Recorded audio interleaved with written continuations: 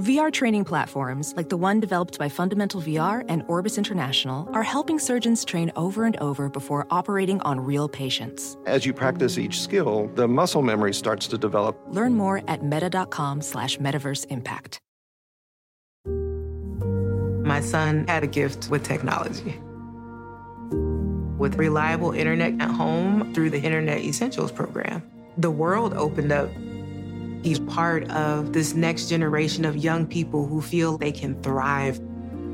Through Project UP, Comcast is committing $1 billion to help open doors for the next generation with the connectivity and skills they need to build a future of unlimited possibilities.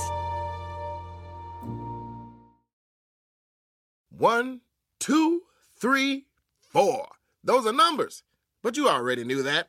If you want to know what number you're going to pay each month for your car, use Kelley Blue Book My Wallet on Auto Trader. They're really good at numbers. Auto Trader.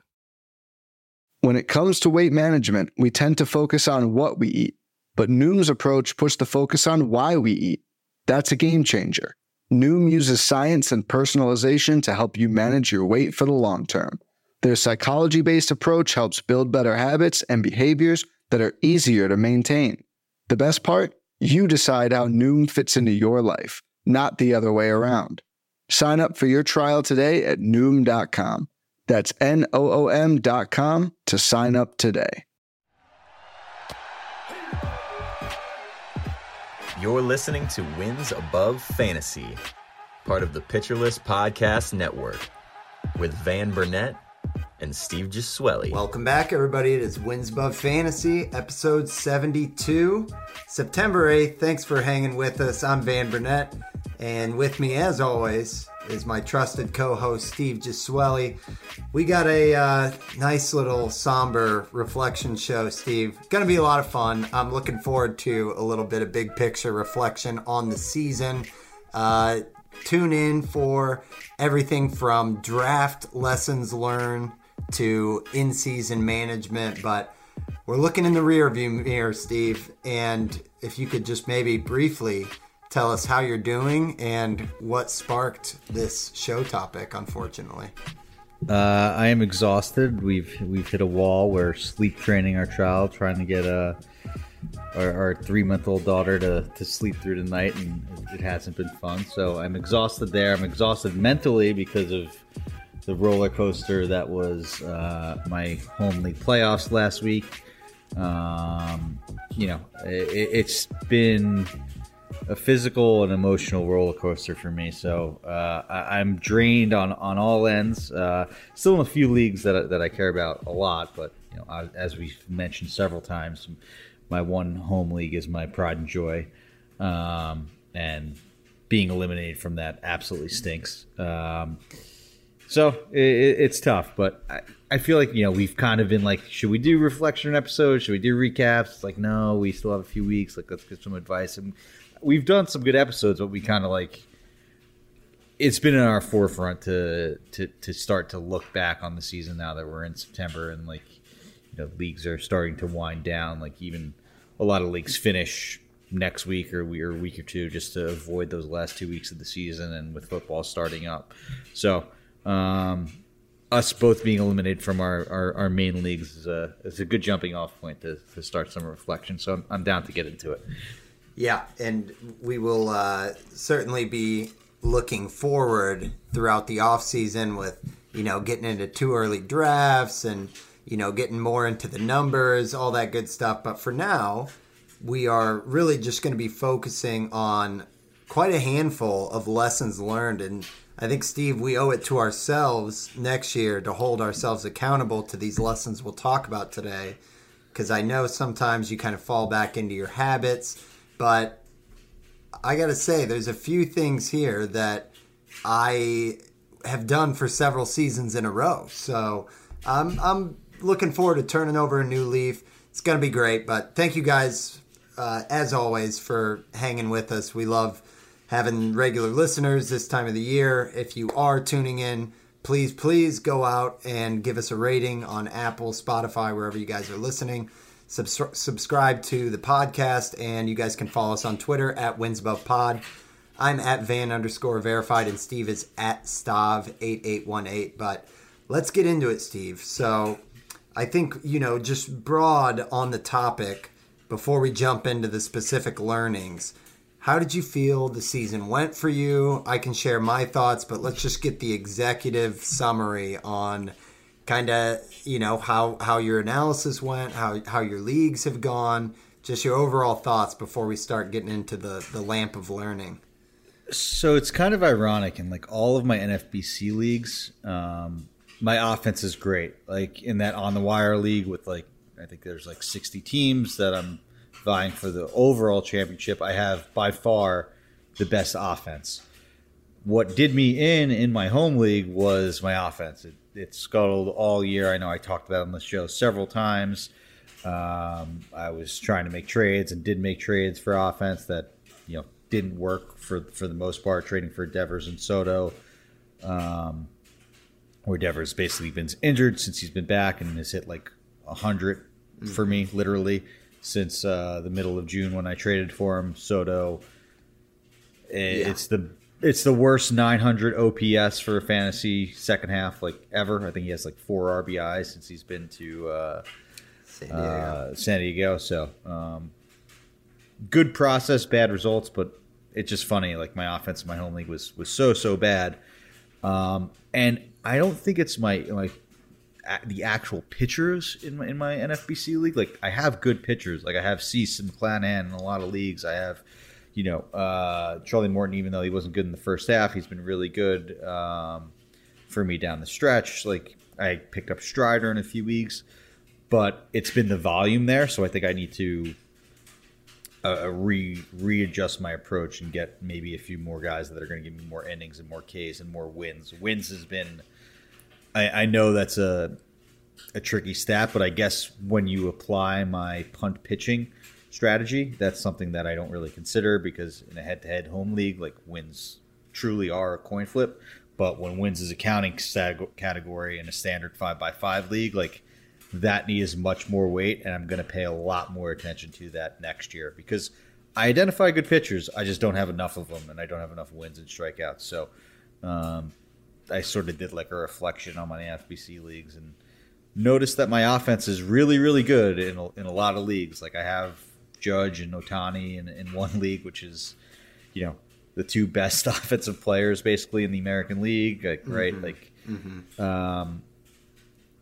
It's just ironic that my home league, and I need to apply sort of the lessons from my hitting that I did in NFBC leagues and apply that to my home league. So it's way too variable for me in my home leagues. I take way too many risks, which we'll get into as sort of my lesson learned. But that's sort of where I stand overall there, league-wise.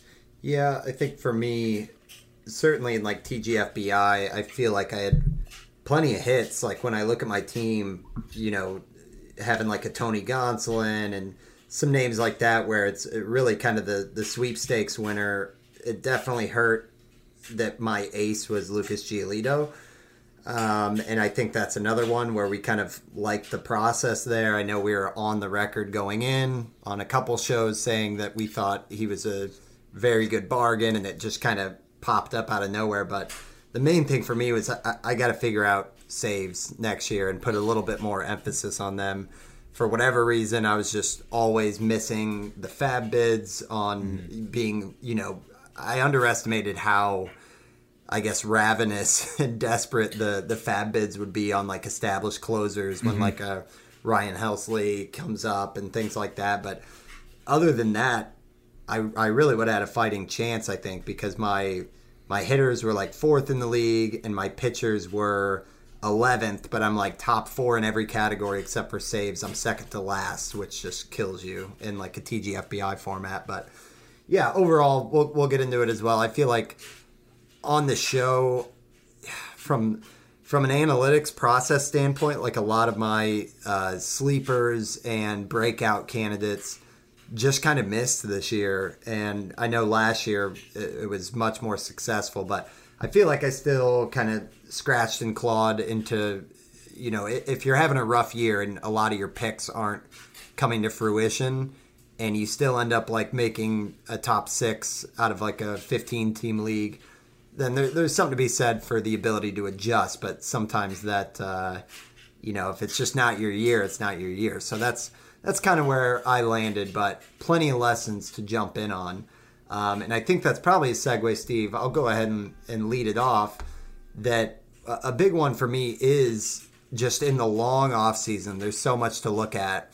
And you put out the article as well on hot second halves. And I think you were well documented saying, it's not something you should overreact to, but here's some research and some breakouts from the second half.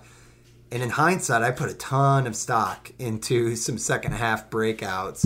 And I think it just caused me to kind of wait on certain players for too long, or to just put too much into that boat. But guys like Yasmani Grandal was one of my top offseason picks, and just what a disaster that turned out to be. Giolito is the other one we mentioned that we loved some of the changes he made. I was big on Blake Snell, kind of switching kind of his fastball sinker approach or slider down approach at the end of last season. And it took a long time for Snell to figure it out this year, as well as a guy like Jorge Soler, Joey Votto, who I was really just banking on, being more of their second half selves. And so I think that's a really early one that just in the offseason, I'll look at that split and I'll see if there were changes under the hood, which is exactly what was done on the last ones. But I don't think I'm just going to treat that as gospel in my research and say this player will go into the new season carrying forward all the tweaks that they made, because I just feel like it burned me time and time again this season. But I don't know if you got any thoughts on that, or if you want to switch over to your lessons. But that was one that I thought right away, maybe I put too much stock in that. No, I mean, I think even though I did write that article, and I think most of the guys that I highlighted there were pretty good, save for like Tanner Houck this year. But it's still an arbitrary endpoint, right? Like the second half is it's just a random date that you pick, and you still have to find that balance and look at the whole picture. Sure, there's some things that could be highlighted and changed, but a lot of these changes are going to take place in the off season, right? Like you can't fully change a pitch or implement a new pitch in the middle of the season. Sure, you can tweak some things like Snell did with the location, things like that. But these major changes are going to take place in the off season, and you kind of have to still take it with a bit of a grain of salt and know that baseball is a streaky game, and there's guys that had hot first halves and second halves, and it sort of pays to look at the whole picture while also trying to identify these changes that could go under the radar. So there's a balance there. I think it still needs to be taken account for and considered and be a big part of your process. But like you said, it can't be everything. You can't just be, okay, this guy was on fire in the second half, this is who's going to be all next year. Well, no, the first half happened too, so it's probably somewhere in between. Yeah, and I think throughout this show, we just have to be mindful of devil's advocate on some of these things too, because we don't want to overreact. We don't want to go off of recency bias necessarily. And there are some things that the writing is on the wall in some cases, but not in others. The comparison that comes to mind is we talked so much in the offseason about Ranger Suarez, and that turned out to be somewhere in the middle, but closer to bad than good. Whereas Nestor Cortez was right next to him on a guy who was getting results at the end of last season, quick to write it off. And then he comes through this year, does what he does, and everyone's like, oh, well, he did start doing this last season. So, there's different instances like that I think it's just going to be healthy to kind of, volley back and forth on, that was okay to be thinking that way. And, we can go from there. It should be healthy discussion. But let's hear one of your initial learning lessons from 2022, Steve. This is mainly a takeaway from my home league. I stood true to this in the NFBC leagues, in those deeper leagues, and maybe it's because it's my home league. I want to try and hit home runs, and I'm friendly with all the guys in it, but I need to play it much, much safer in the early rounds. I still like my process of taking mostly hitters in the early rounds, but I need to take guys with track records and no double tapping on Buxton, Mondesi. So, exactly. So here's I know again nobody cares about your home league, but this is my home league draft, and just looking at it, it's like, what the hell was I thinking? Shohei Ohtani, it's Fantrax League, first pick, first round, fourth overall. It's a 14-team head-to-head league, like 23-man rosters, so relatively deep. But Ohtani, one player, pitcher hitter. That's why I'm most devastated about being eliminated. It's like I feel like I'm wasting getting literally the second best hitter and the third best pitcher, whatever you want to call it, in one player in one roster spot. So what a waste. Second round, Manny Machado. So great start so far. Machado is the type of guy that I want to take every single round in the early round. Then it was Wander Franco, Tyler O'Neill, Jonathan India, JD Martinez, Shane McClanahan in seventh. That's great. I have two aces. How are you going to mess that up? Then Adalberto Mondesi, Luis Garcia, Joey Votto. There needs to be one of those guys, one of those Tyler O'Neills, one of the Jonathan Indias, one of the Adalberto Mondesis. The rest need to be more boring oatmeal, especially if I'm going to just load up on hitters. They need to be surefire type things. One of those picks needs to be Nolan Arenado. One of those picks needs to be, even like Matt Olson, something like that. I'm not saying Alonso, because he hit and was great for most of the year up until the last few weeks when the Mets are on this downturn. But guys that are just plug and play. I mean, I'm sure I know. Yes, there's some that fail there too. I would consider JD Martinez an oatmeal guy that sort of failed this year. Nick Castellanos, that was who I was going to pick up. But but still, that's going to be much more successful than the Tyler O'Neill and Wander Franco shiny new toy type things. I wanted Buxton in that build, right? That would have been. I know he's been great on a rate status, and other than the average, but he hasn't really played that much. So I need to be much safer with my hitters in early rounds and just take more established track record guys. I think overall. Well, and to try to talk you off the ledge just a little bit, I think it's fair on Tyler O'Neill, even as the Cardinal over here, because we knew the volatility there. Yeah, the K rate, the track record. Yes. I would say the Wander Franco, it's a tougher, with the injury and I get that you paid a premium there, and it was kind of unproven. But by the same token, the plate skills, if he has a fully healthy season, and he was going before the groin injury and then the hamate injury, right. He was clearly playing hurt with the groin all year, but that's the thing we have to consider, because he's basically saying that playing on the surface in the Trop and on the turf there is a problem for him, and he's been hurt a lot because of it. So he's got to figure that out, which is the reason why I might stay away next year. But that's who fair. knows? The cost will probably be one where you could take that risk, because I think this isn't really talked about. It's the reason why Julio Rodriguez was such a good pick this year, because it's so late, because you could spend those early picks on the safer plays. The reason why Wander Franco, it's not the player and the skills. Yeah, sure, that's all there. It's the premium you have to pay that you're passing up on the more track record. There's no inflation on a Nolan Arenado in round 4. There is inflation on Wander Franco in round 3. That sort of thing. Yeah, you're kind of getting in at the ceiling price, and it goes back to, honestly, our episode with the great Mr. Paul Spohr, where I'm trying to pull it up, and I know he said he definitely had fears about Tyler O'Neill with he was out. The Domingo Santana comp. But then I believe he said the same thing about Wander. I'm trying to pull that up. Yeah. Where we got to Wander, and he was just kind of talking about is the price too high, because we did the side-by-side with Francisco Lindor or Wander Franco. And I know we liked Lindor as well, but he had some of those same points.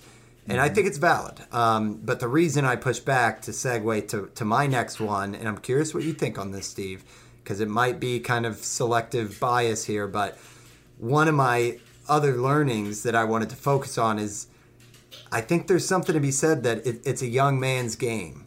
And that's kind of what I'm dubbing that lesson is don't forget it's a young man's game. And the reason I say that, I know that not every, spry up-and-comer is going to hit. There's a Jared Kelenic out there every time. That said, when I think about some of the names that have just like emerged on the scene, like we were hesitant on a Bobby Witt. Julio Rodriguez went super late in my home league. Vinny Pasquantino, I know that that's more like mid-season ad, and we were in on the stashing, but it's, Michael Harris II. Even if you remember, I was kind of fading Alek Manoah just on like, he's still pretty new. Is he going to go through any rough patches? Shane McClanahan's obviously a great example. So my thought there is just like, gosh, for as much as I'm typically the old oatmeal, draft Alex Bregman, not Bobby Witt, I'm wondering, it seems like more and more every year, these young guys just are like more and more solid. And maybe there's ones missing, and I'm just kind of being, again, selective on the ones that I'm looking at. But like Strider, just across the board, it seems like those ones have such a meteoric rise when they do hit that they're truly what I would define as like league winners.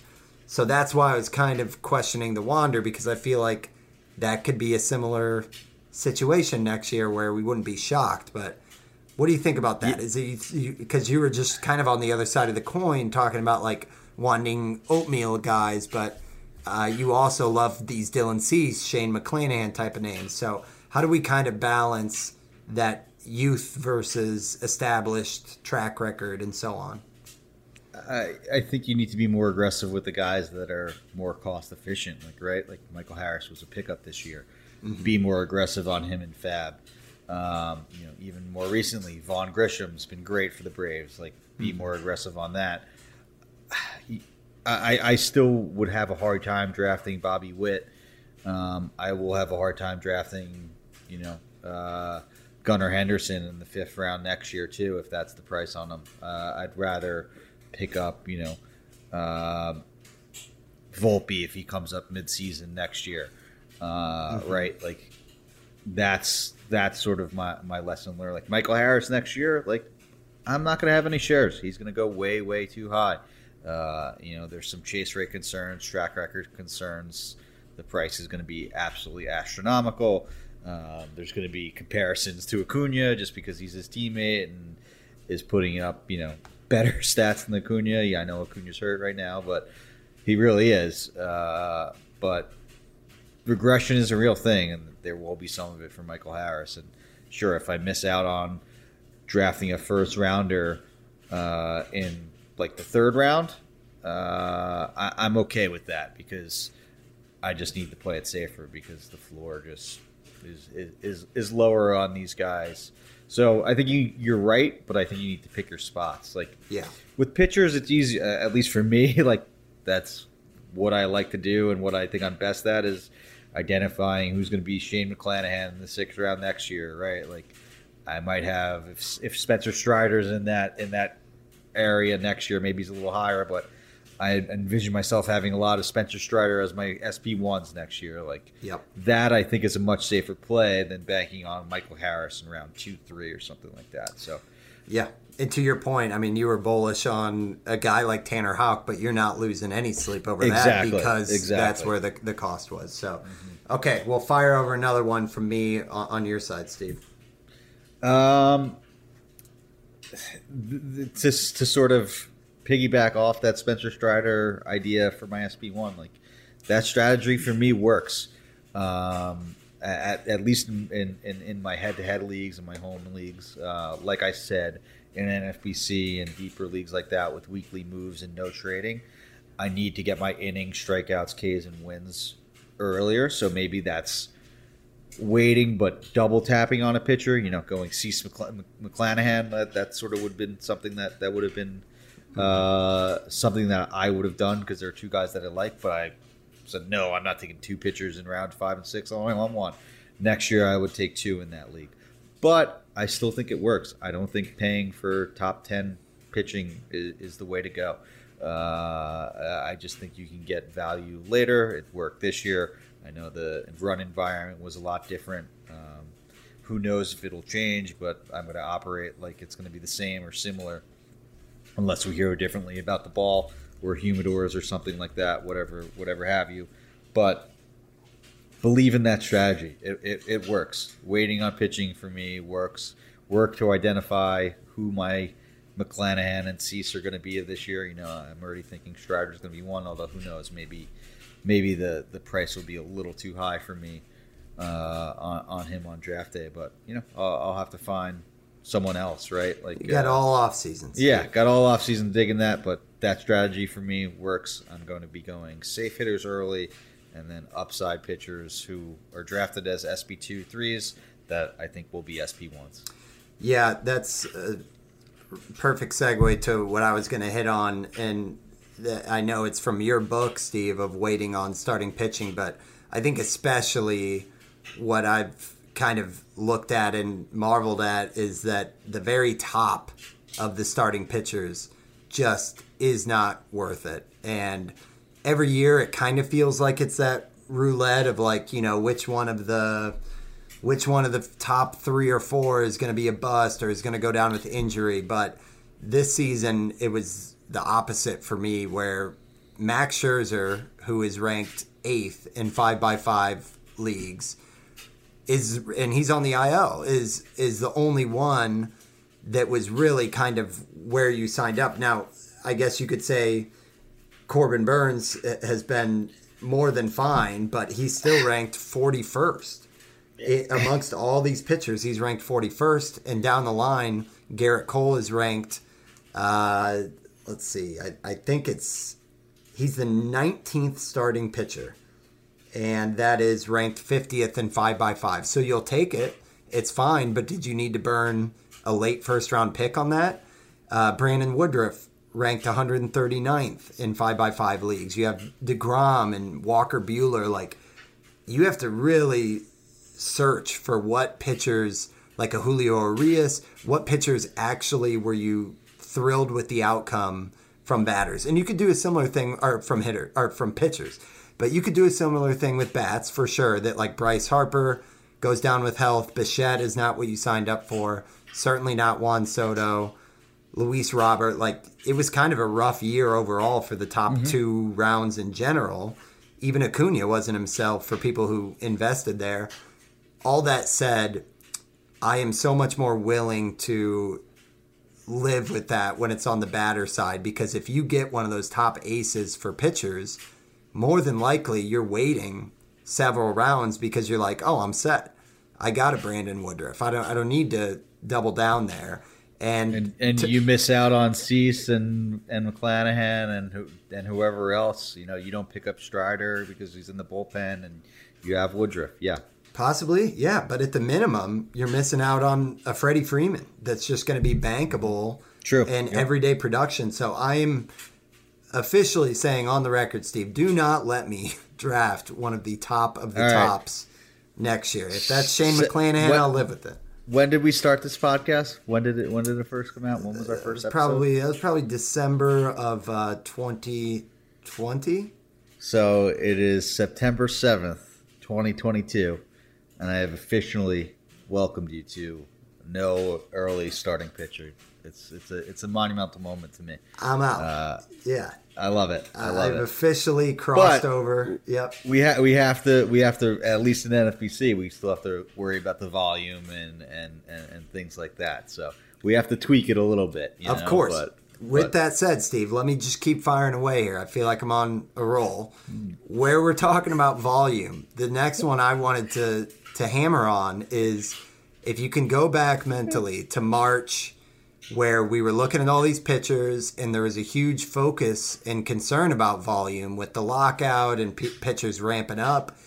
And one of my other learnings is draft the SP talent. Don't be too scared of the innings caps. Because Carlos Rodon, we were all saying, this could be 130, 140. We talked about it as one of the few things I actually got right this season. I said, I think Rodon could actually get volume and be a huge steal. He's at 160 innings and counting. Verlander, everyone was saying, are we going to get 130? I know he's on the IL. That's unlucky. But he was at 152. McClanahan, for how young and the question marks about the volume there. And yes, I get it's IL, but in terms of... It looks like he's coming back next week, too.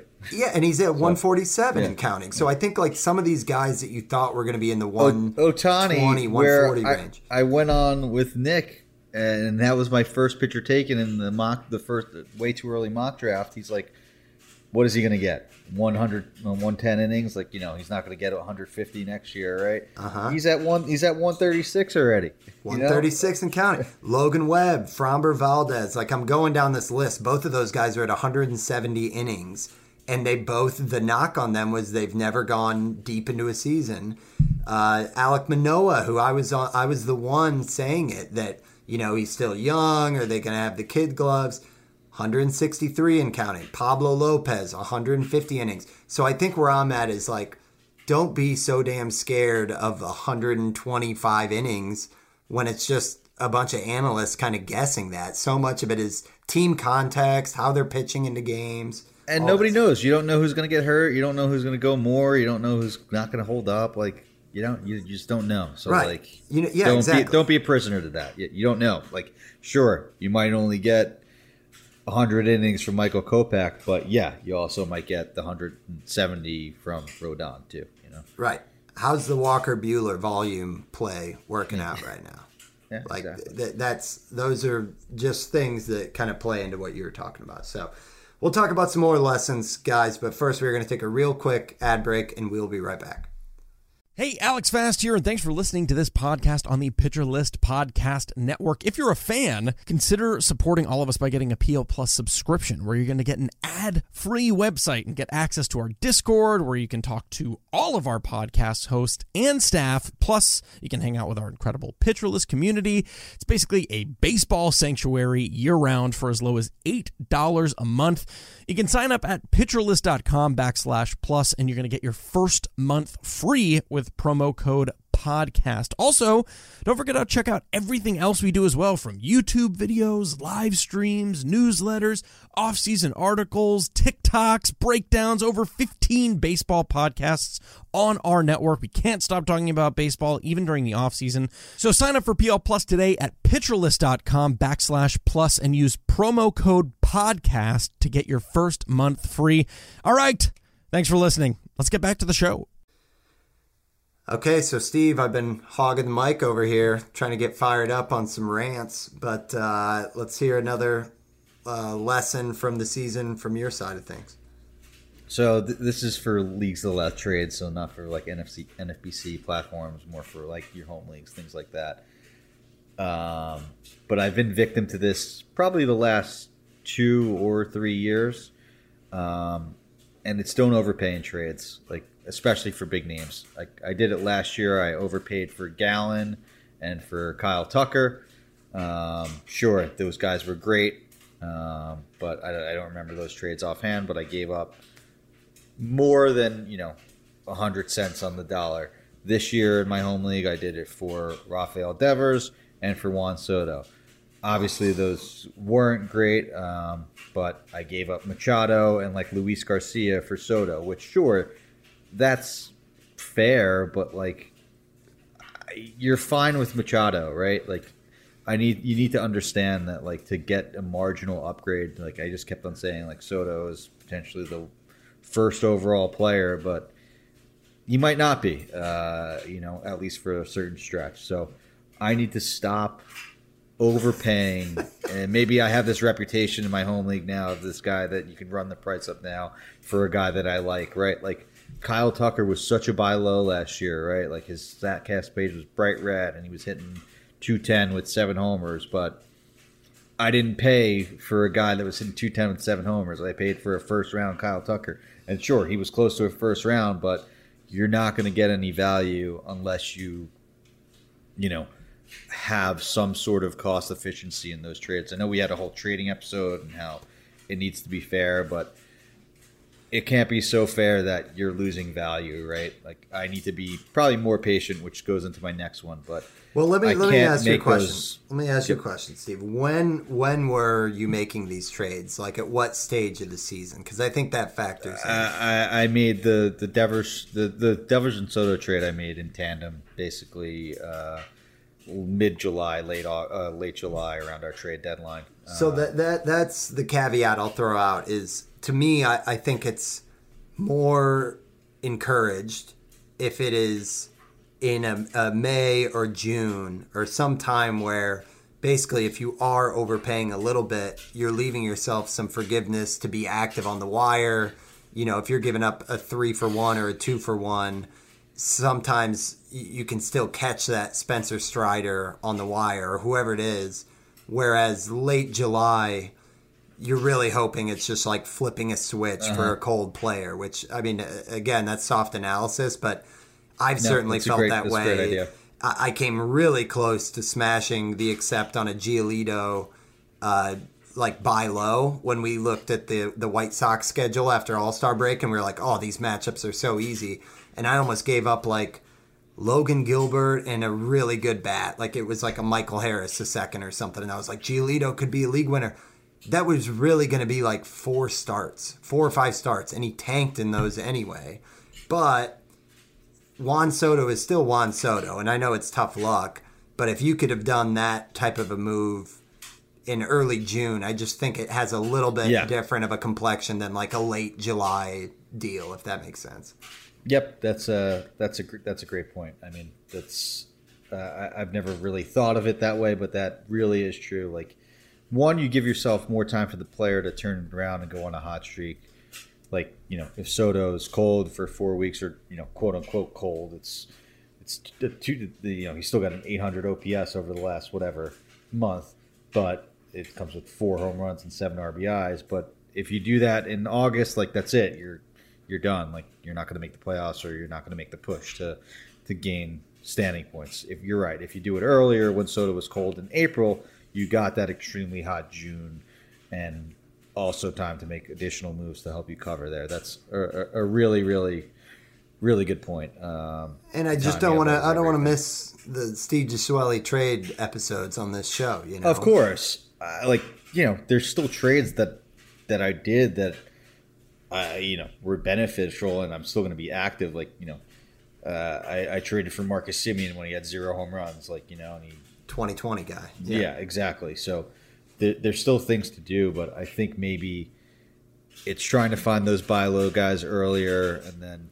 paying for that rather than paying full price for like a Juan Soto, you know, in July. Trade for Juan Soto in April when he was hitting 200 with 5 home runs or whatever, you know. Yep, that's fair. Okay, I got another one. Speaking of Don't Be Prisoner, it is titled Don't Be Prisoner of ADP. Reach for discount top talent. And I think this goes back again to the mindset on draft day, Steve. We loved McClanahan. His ADP was floating around 105 in the leagues I was drafting in at the time. Verlander was climbing, but it was only up to like a 91. And I remember thinking to myself, like, I absolutely, and again, it goes back to the Paul Sporer where he was like, I'm cutting out the middleman. I know he's going to end up at an ADP of like 40, and I don't want to wait for the industry to correct there. I'm just going to move him there. And I totally respect that. And I wish I would have done that. I think you look at ADP sometimes and you think you have this little cushion of what the rules are. And all it takes is one guy in the draft room who likes him more than you.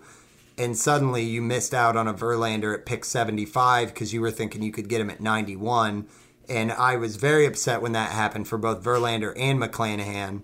And I lost out on him. Same can be said for a Zach Gallen, a Carlos Rodon, whose ADP was going a little bit the other way. But it was like, those are top talents that have a discount. And we all knew, so many people were talking about that. It was on Eno's, you know, Stuff Plus charts, all that stuff, the Gallon Gals. I'm not doing it next year. If I love a guy at 140, I'm not going to wait and try to catch lightning in a bottle at pick 137. I'll get him at 111 if that's what it takes. The flip side of this, don't be prisoner of ADP, is I also kind of swayed on my draft strategy and my team build because of guys who had fallen later than they should have. And this happens to me every year. And it's always like, why is this guy still on the board 3 rounds later? And eventually I'm just like, you know what? I'll take the Mike Moustakas. Or this year it was, I'll take Ryan Mountcastle at pick 174. It was way late. He was supposed to be 112 or something.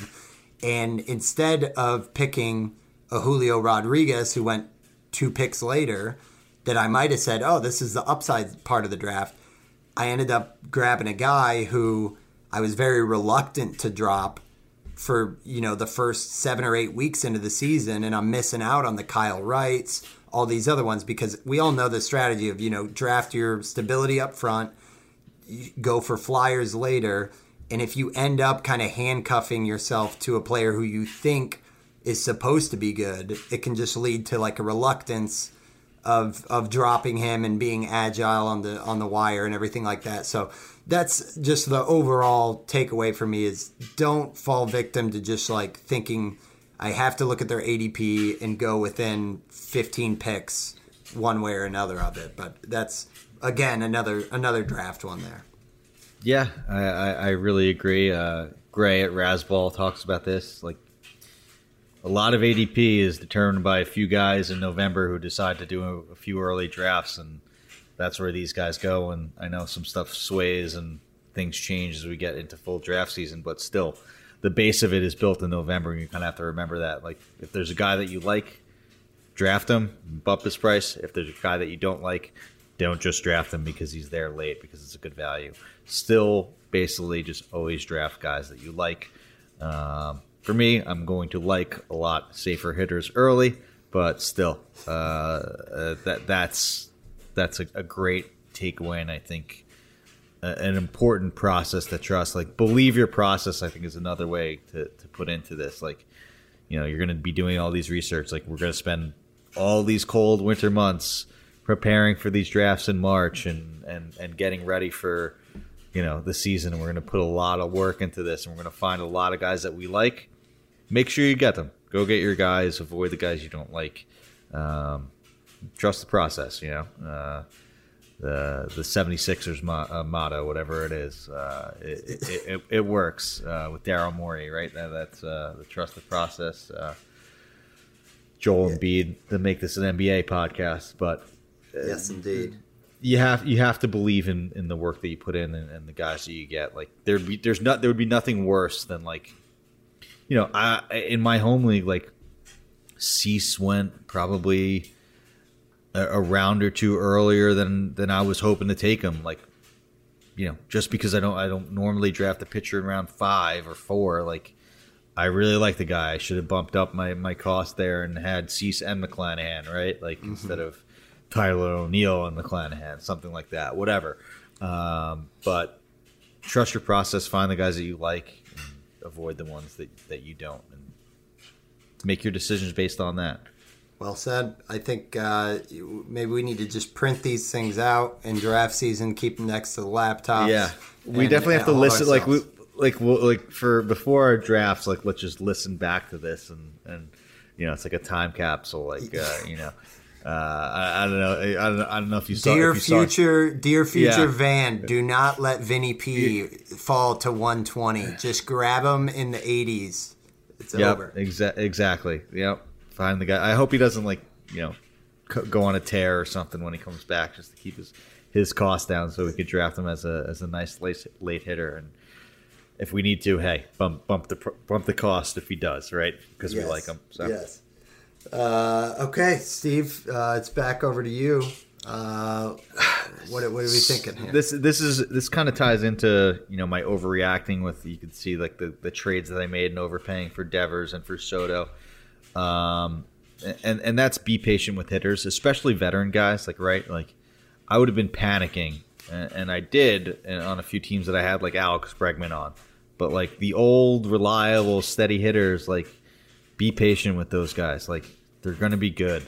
Like, Schwarber, exactly. Like, even though it's just June now, pretty much each month that he goes on these runs, but hey, June happens every year, last time I checked. So Schwarber's going to have an 18-homer month in June, right?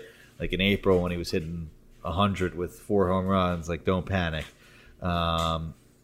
Be patient with those guys. I think it's, especially with the run environment, guys are streakier than they have been. Like, even like Ohtani at one point, it was like, oh my God, he's hitting under 250. Like the homers are there, but his OPS is a low 800. Like, look at it now. Like at the end of the season, he's going to have a 900 OPS with close to 40 homers pretty much, Even, guys like Vlad had like slow starts, and his end of year line is going to be good. There's a lot of trust to have in these top end hitters. Remember, Freddie Freeman too. Like it's like, oh my God, he doesn't hit any homers, and I know he's only got 19 homers. We'll finish with a low homer total, but he's still one of the best hitters in the league. And if you panic early on that stuff, you're in trouble. So with hitters, especially established ones, be a lot more patient, trust in them, and understand that there's ebbs and flows and guys start off slow, but for the most part, there's obviously exceptions like Nelson Cruz, even like Tyler O'Neill, guys that are streaky, that are old. Mm-hmm. You might need to act earlier, but for guys that have this established track record and sort of put up the back of the baseball card numbers every year, like be patient with those guys and trust that they're going to be good. And it's in the middle of the season too, right? Like Manny Machado, like he had that cold spell after that ankle injury, and it looked bad, and he came back, and probably, he's a guy that doesn't even like to go on the IL. He didn't go on the IL. Probably came back a little too soon and was slow, but, once he got right, he'll pick it up. Like, even with Rafael Devers, like, I'm sure if he had enough time to get right from this hamstring injury and doesn't look like he can't run anymore, which is what he's going through right now, he'll be fine. Like, next year, he'll be fine. Trust in that. It's Rafael Devers, right? I think I just need more patience overall with established hitters and to trust that they'll be okay for my offense on a whole next year. Yeah, I think the established factor and kind of top end is the most important thing to call out there and note, because there's some learnings on my side where it was like, man, I moved on from Ke'Bryan Hayes. I haven't lost sleep over it. He never really got right, but he doesn't really have that track record. And It was pretty, if you give it a long enough run of time, you can look at it and say, why am I holding on here? Could I take a shot at somebody who's got some more upside, even though third base was certainly a wasteland? But yeah, I think the ones at the top that you said, Steve, it's like year over year, that they're back of the baseball card kind of guys. That makes total sense. It's more the ones that you might have invested in early on, but they got a lot of holes in their swing, different things like that, I'm kind of the thinking, especially this year, how many people just kind of came out of nowhere. My next learning is basically focusing on don't hold on too long to late draft picks. So I looked at my home league, Steve, by round, and I basically was just looking at, this is from the draft, by round, which or how many players ended up being more or less like difference makers, like really good contributors to fantasy squads. And there was pretty much one, maybe two in each round. So in the 14th round, just Tristan McKenzie. 15th round, Luis Arias, if you're even calling that. I mean, I know, kind of hollow average. 16th round, Jordan Montgomery, Tony Gonsolin. 17th, no one. 18th, Hunter Renfroe, if you're counting that, but it took a long time for him to get going as well. 19th, Nestor Cortez. 20th, Stephen Kwan, who is basically just an average cheat code for me. That said, you're literally looking at 7 rounds there and 7 players. And I think my issue is I'll give those guys 6 to 8 weeks if I like the player. And that's just the prime window to be grabbing all these guys who are just emerging. And I think that's something I want to be much more intentional about next year is don't draft the the hipsters, as Nick calls it, with the headache-inducing starting pitchers that basically, and Aaron Ashby, I added and I dropped and I added and dropped, and that's fine. Like, he was a guy who, from a process standpoint, I wanted to take shots on the upside there. But in the future, I don't think I need to be holding on to some of the later picks and just saying, oh, well, I really think this 17th round guy is going to come around, or what's the point of even waiting on it for 8 weeks if you're missing out on making the early moves on free agents that are just like busting onto the scene. So I think there's truth to both of our takes there, that give patience to your early round established guys, but don't be waiting around forever for like a Bellinger or something like that, where it's just going to drive you crazy and there's reasons to question it. Yeah, I'm. You're not going to take much convincing for me on that. Basically, anyone after round, 10. I know that's probably a little early, but I would consider close to droppable after the first few weeks of the season. There's just so many guys, right? Like, just looking at my draft board too, like, there's one or two guys like from rounds 10 to 15, and then after that, from like 15 to like 23, it's like one every other round that are hits, right? Like, yeah, it's literally hit or miss, and a lot of those guys you're gonna find are on the wire and don't get drafted. It's just because we're not that as much as we do. Like, it's hard to identify who's going to be valuable, especially that late in the draft. And there's so much success, and maybe the other part to this sort of lesson is to be more aggressive on the waiver wire early. I know you said you had trouble with saves, but like in most of my leagues, even like TGFBI, like Daniel Bard was a guy that I spent big money on, and got a closer in my home league too that I picked him up, when I saw that he had the job. Like, sure, yeah, it might be 20% of your budget early on, but then you don't have a closer headache the rest of the way. So be more aggressive. I would also sort of look at Spencer Strider as a lesson learned too. I added and dropped him and didn't pay attention to what he was starting. Like, when he wasn't starting, basically sort of viewed it as, they might not start him. Christian Javier. Exactly. Like, hold on to that skill. Don't worry about the roles as much, and be aggressive with those guys. It pays off. Yeah, I think that's a great one. And probably the summary use case for me was like a Hunter Renfroe, who I did have.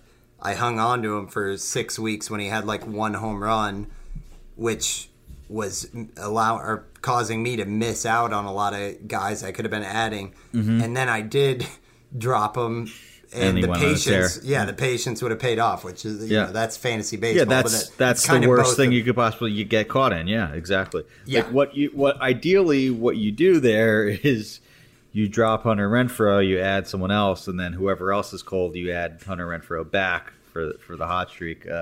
I almost did that with Strider in a few leagues, but got caught not holding the potato when I would want to, even though that's not the greatest analogy, right? Like, you don't want to be holding the hot potato, but whatever.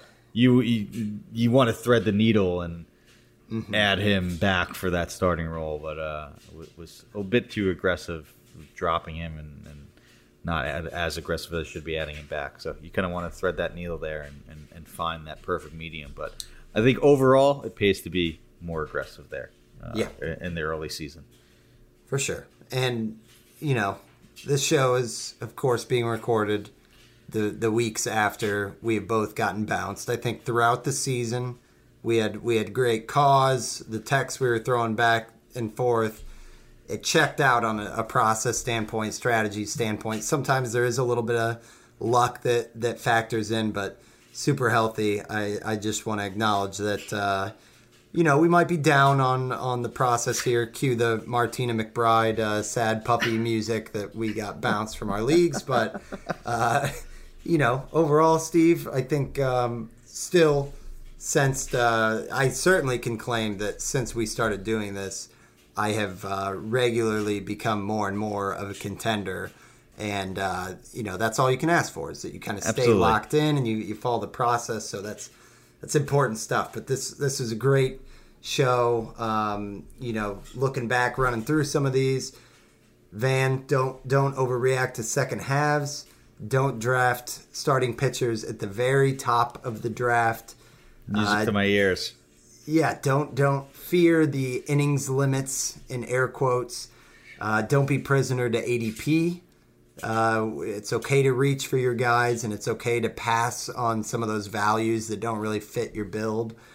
Don't hold on too long to later draft picks, and don't forget that it can be a young man's game if you're seeing an emerging talent and the cost is low, like you amended there, Steve. But recap your lesson, Steve, and then we'll do some closing here.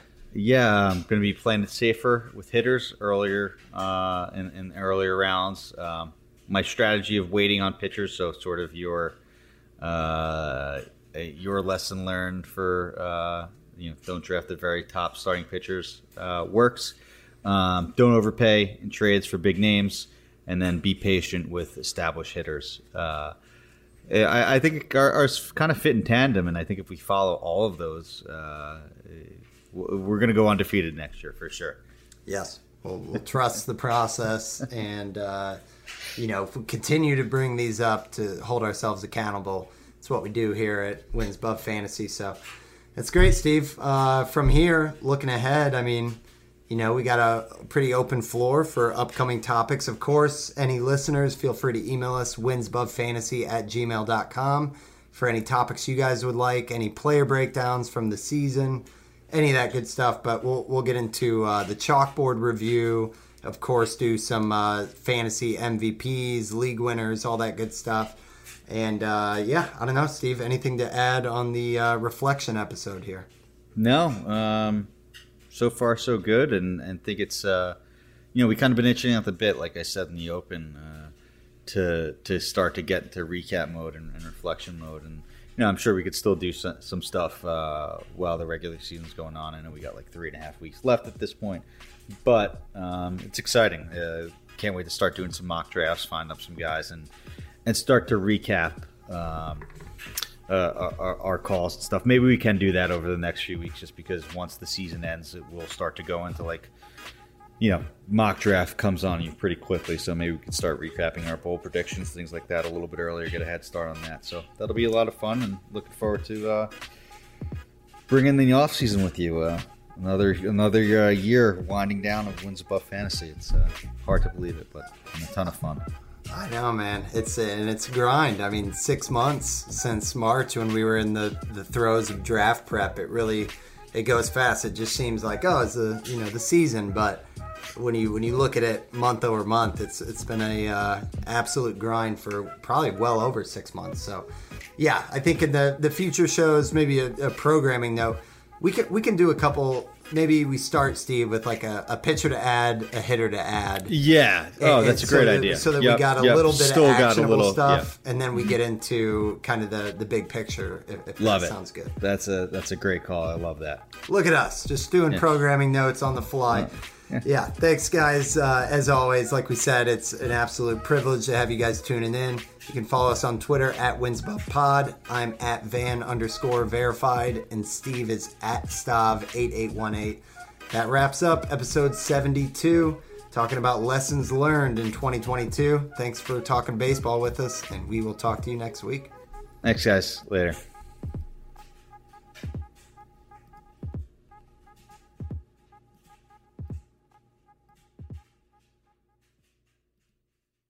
At Bet365, we don't do ordinary. We believe that every sport should be epic. Every goal, every game, every point, every play. From the moments that are legendary to the ones that fly under the radar. Whether it's a game-winning goal in the final seconds of overtime or a shot on the goal in the first period. Whatever the sport, whatever the moment. It's never ordinary at Bet365. 21 plus only. Must be present in Virginia. If you or someone you know has a gambling problem and wants help, call 1-800-GAMBLER. Terms and conditions apply.